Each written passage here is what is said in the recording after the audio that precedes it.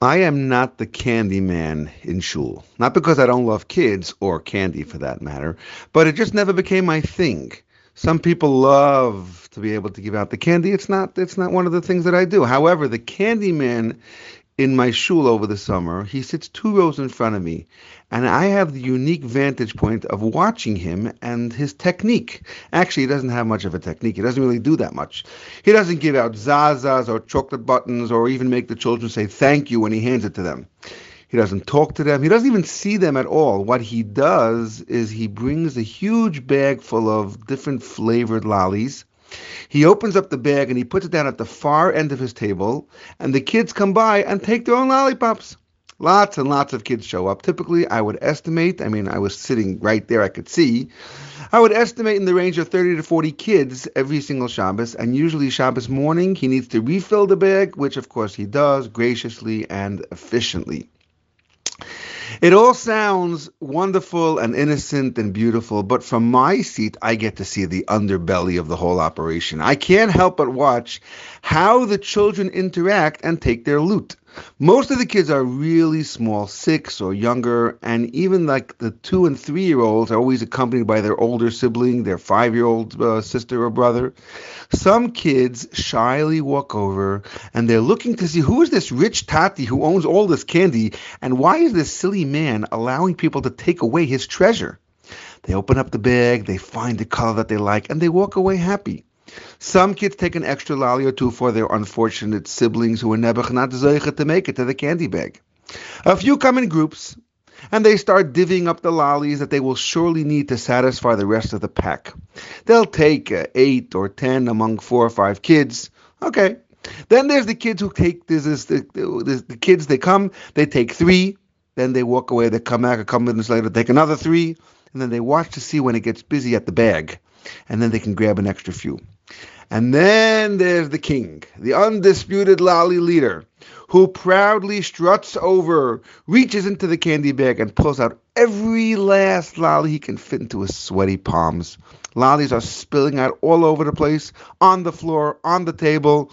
But the king is not concerned. He is determined to get every last lollipop. I think one week he managed to squeeze about 18 lollies into both hands, and the look of triumph on his face reminded me of this medieval warlord who just conquered his implacable foe and now stands defiantly over his decimated enemy's tomb. The look on this boy's father's face, however, was quite different. I don't believe I ever saw a human cheek turn that bright of a color red in my life. My heart went out to him as he forced his unwilling son to walk back to the candy bag and put back at least half of the booty. The kid was furious, but his father was so embarrassed. Nebuch, I felt so bad for the father. Even the child wasn't going to argue with the father the way he looked. I give the young father credit. At least he tried to teach his child right from wrong, albeit too little, too late. Some people will never learn or never teach. Chinuch, as our greatest leaders have always told us, is not something that you start teaching when the child begins to understand it. No, it must start way before that. Who hasn't heard the story of the young couple who were in their 9th month about to give birth, and they came to the rabbi and they said, Rabbi, give us a bracha. Rabbi, advice. When does the mitzvah of chinuch begin? And the Rabbi looked at him and said, 9 months ago. If the time a baby spends in the womb serves no purpose, why would Hashem have made such a lengthy gestation period? There is surely a spiritual indoctrination for a baby during these 9 months. Of course, we know the story of Yaakov and Esav in the womb. That's an example of the fetus learning curve. The malach who teaches Torah and subsequently touches the baby on his lips so he forgets is also. When it comes to instilling Torah values in our children, it doesn't just happen when they're in the classroom learning Aleph Beis. It happens every minute of every hour of every day. That's chinuch. Every moment is a teaching moment. From the Moed Ani that we whisper to our babies as they wake up in the morning until the Shema that we sing as we rock them gently to sleep. Some of these lessons will be conscious, but most will be the consequence of a natural tendency to watch and emulate the conduct of their parents.